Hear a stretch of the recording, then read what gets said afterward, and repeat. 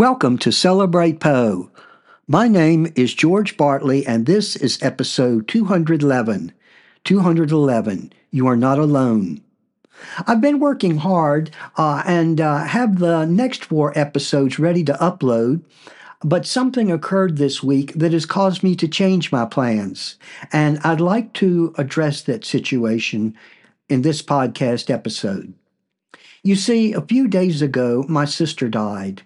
She had been ill for several years and was in a nursing home. She had suffered from Parkinson's disease as well as dementia, and she had been a practicing alcoholic. I can only imagine the pain that she went through when she was forced to stop drinking in the nursing home. Rereading this, I feel strange about talking about my sister in the past tense.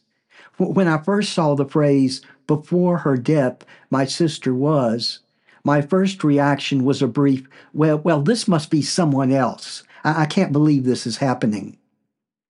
I try, though, to think about the happier times, how my sister and I enjoyed the pony ride that my father took to local fairs, and how my father bought and installed the miniature railroad in the city park where we lived. Now, of course, to a kid in the early 60s, ponies and trains were just about as cool as you could get.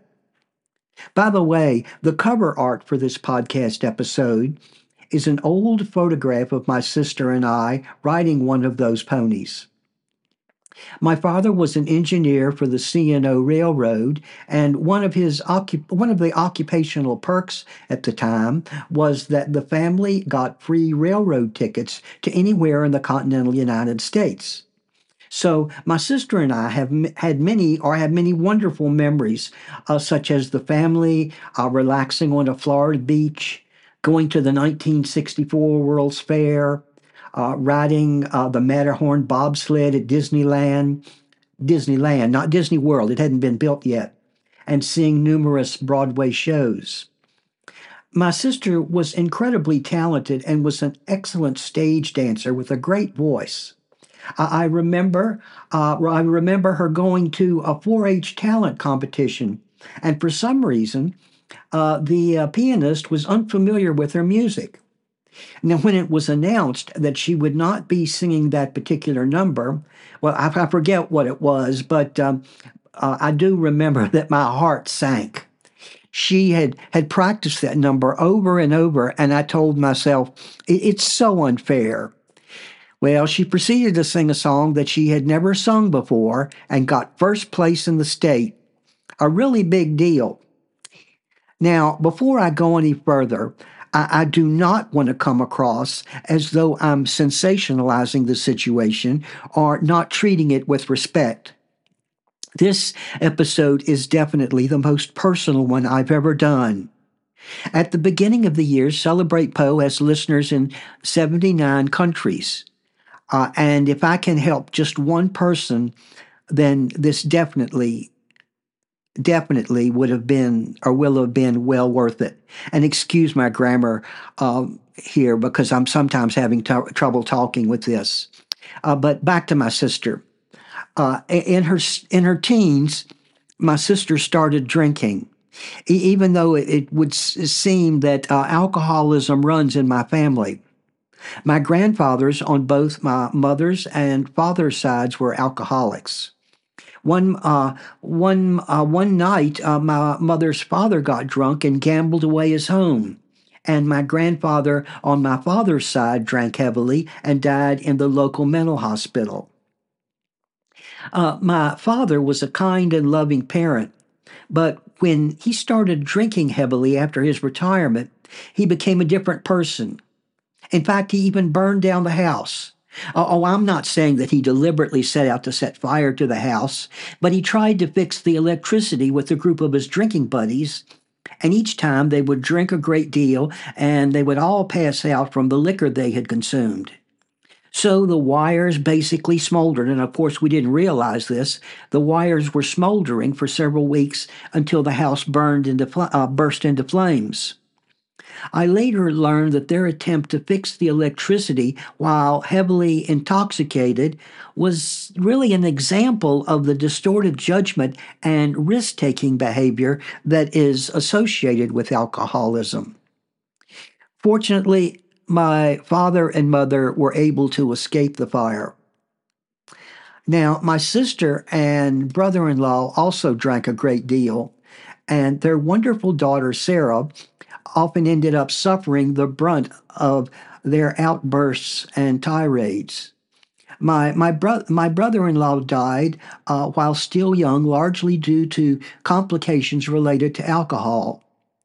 Sarah, by the way, was named for a relative, also named Sarah, who was a professor at University and is one of the brightest and kindest people I've ever known. Well, she called me. This Sarah called me yesterday and told me about my sister's death. That the funeral was scheduled for the following day.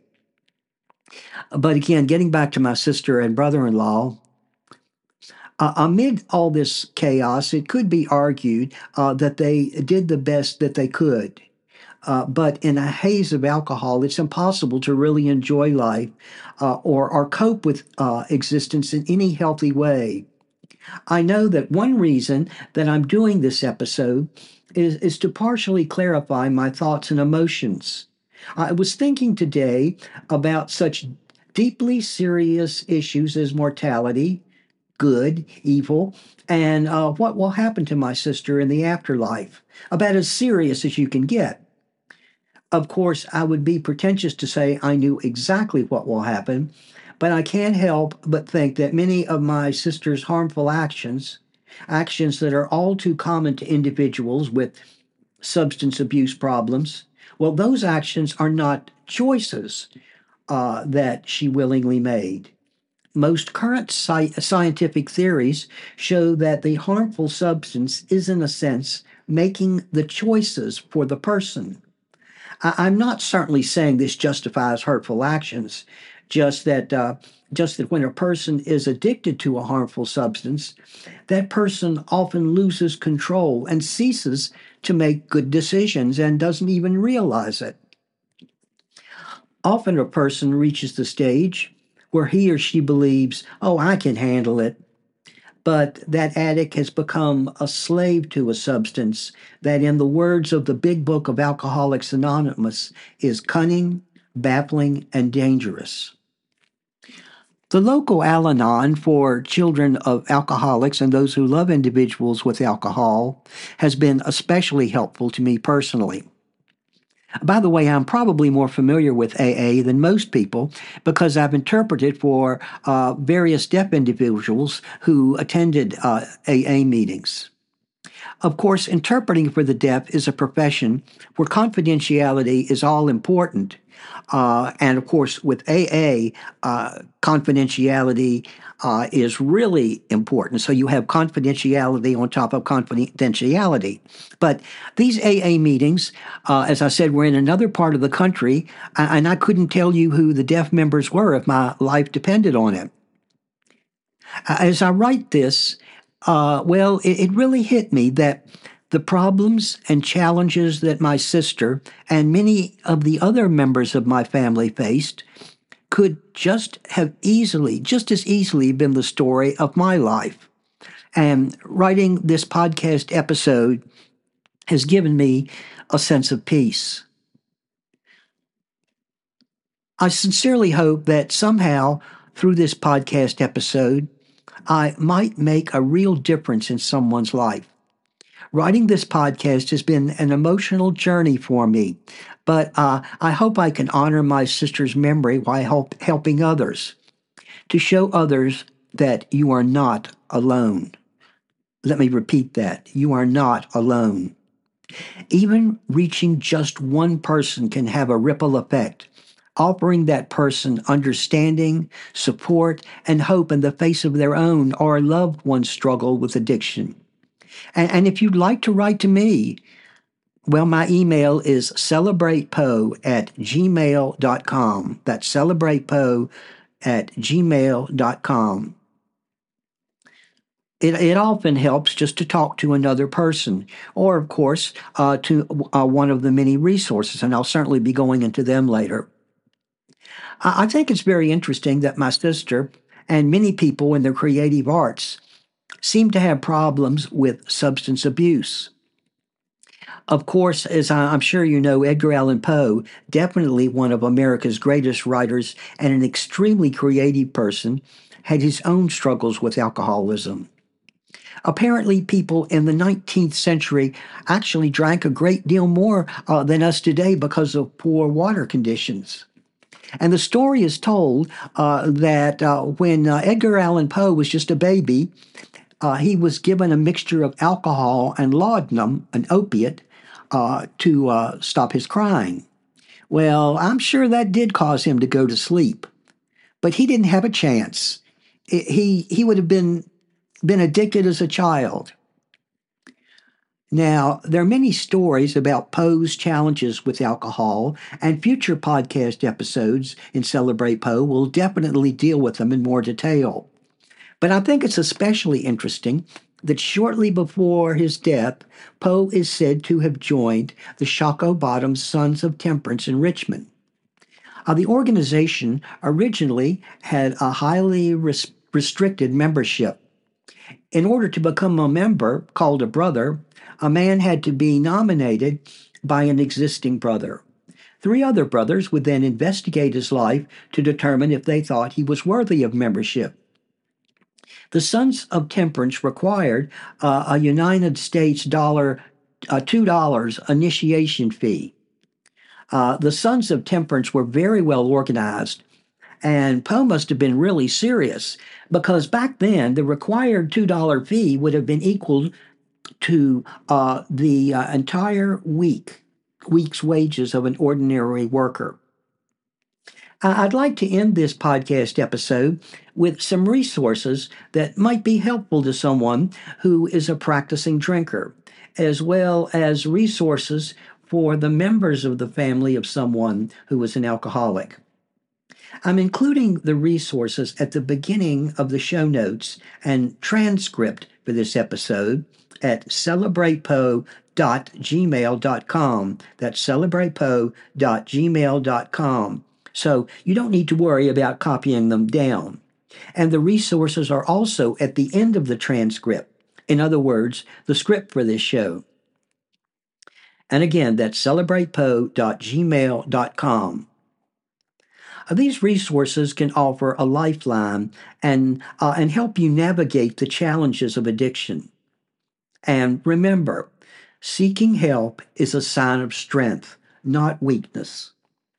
Don't hesitate to reach out for support if you or someone else is struggling with alcohol use. Now, first, I'll start with some resources for practicing drinkers. Well, was in the category of self-assessment and support. I definitely would like to include the National Institute on Alcohol Abuse and Alcoholism. And I'm not going to go through the URLs because they kind of get hard to copy down, and you can go to the place where I have them on the web and get them in more detail. But also with the National Institute on Alcohol Abuse and Alcoholism, they provide information on alcohol use disorders, interactive tools to assess drinking patterns, and links to treatment resources. And then, of course, we have Alcoholics Anonymous. They're a worldwide support group network for individuals struggling with alcohol problems. They offer meetings, sponsors, and resources for recovery. And then SMART, and that's all in capital letters, SMART Recovery. They're an evidence-based, self-directed program for overcoming addiction and compulsive behaviors. They offer online tools, resources, and forums. Professional help, Substance Abuse and Mental Health Services Administration, or the SAMHSA. They provide a national helpline at 1-800-662-HELP for finding treatment facilities and services near you. The American Psychological Association offers a directory of psychologists who specialize in alcohol dependence and addiction. And then the National Council on Alcoholism and Drug Dependence, the NCADD. They provide information and resources on addiction, treatment, prevention, and advocacy. Then resources for family members of alcoholics. With support and education, you've got Al Anon. They're a mutual support group program for friends and families of alcoholics. They offer meetings, literature, and resources for coping with the effects of alcoholism. And Families Anonymous, a support group for the families and the friends of those struggling with any form of addiction.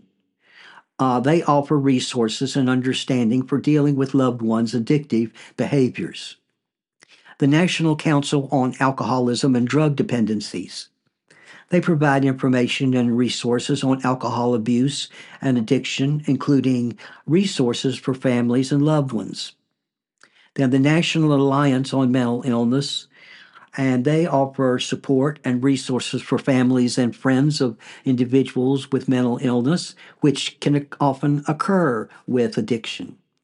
And the National Domestic Violence Hotline. They provide resources and support for victims of domestic violence, which can be exacerbated by alcohol abuse. And I think the people that work with domestic violence and then the National Alliance on Mental Illness are very good, even though they specifically do not deal solely with alcoholism and substance abuse.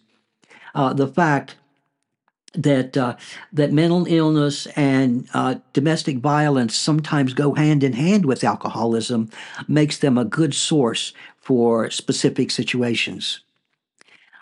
And then, of course, I don't want to forget the National Coalition Against Domestic Violence. They also offer information and resources on domestic violence and how to help those affected. And finally, the National Family Caregiver Support Program.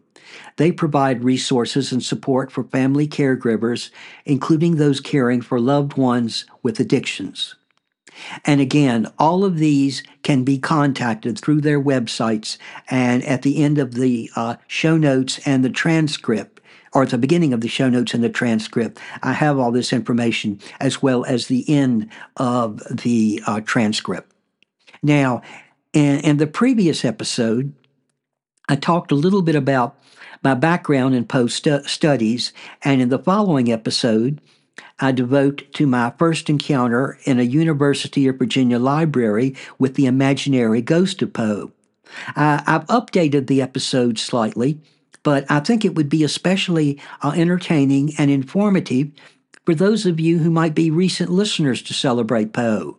Things might make a bit more sense that way, especially when I talk with the ghost of Edgar Allan Poe. To quote the great writer, "The boundaries between life and death are at best shadowy and vague. Who knows where one ends and the other begins?" Sources include Evermore by Henry Lee Poe, The Poe Log, a documentary life of Edgar Allan Poe by Dwight R. Thomas and David K. Jackson, Edgar Allan Poe, a critical biography by Arthur Hobson Quinn, and The Complete Works of Edgar Allan Poe by Edgar Allan Poe. Thank you for listening to Celebrate Poe.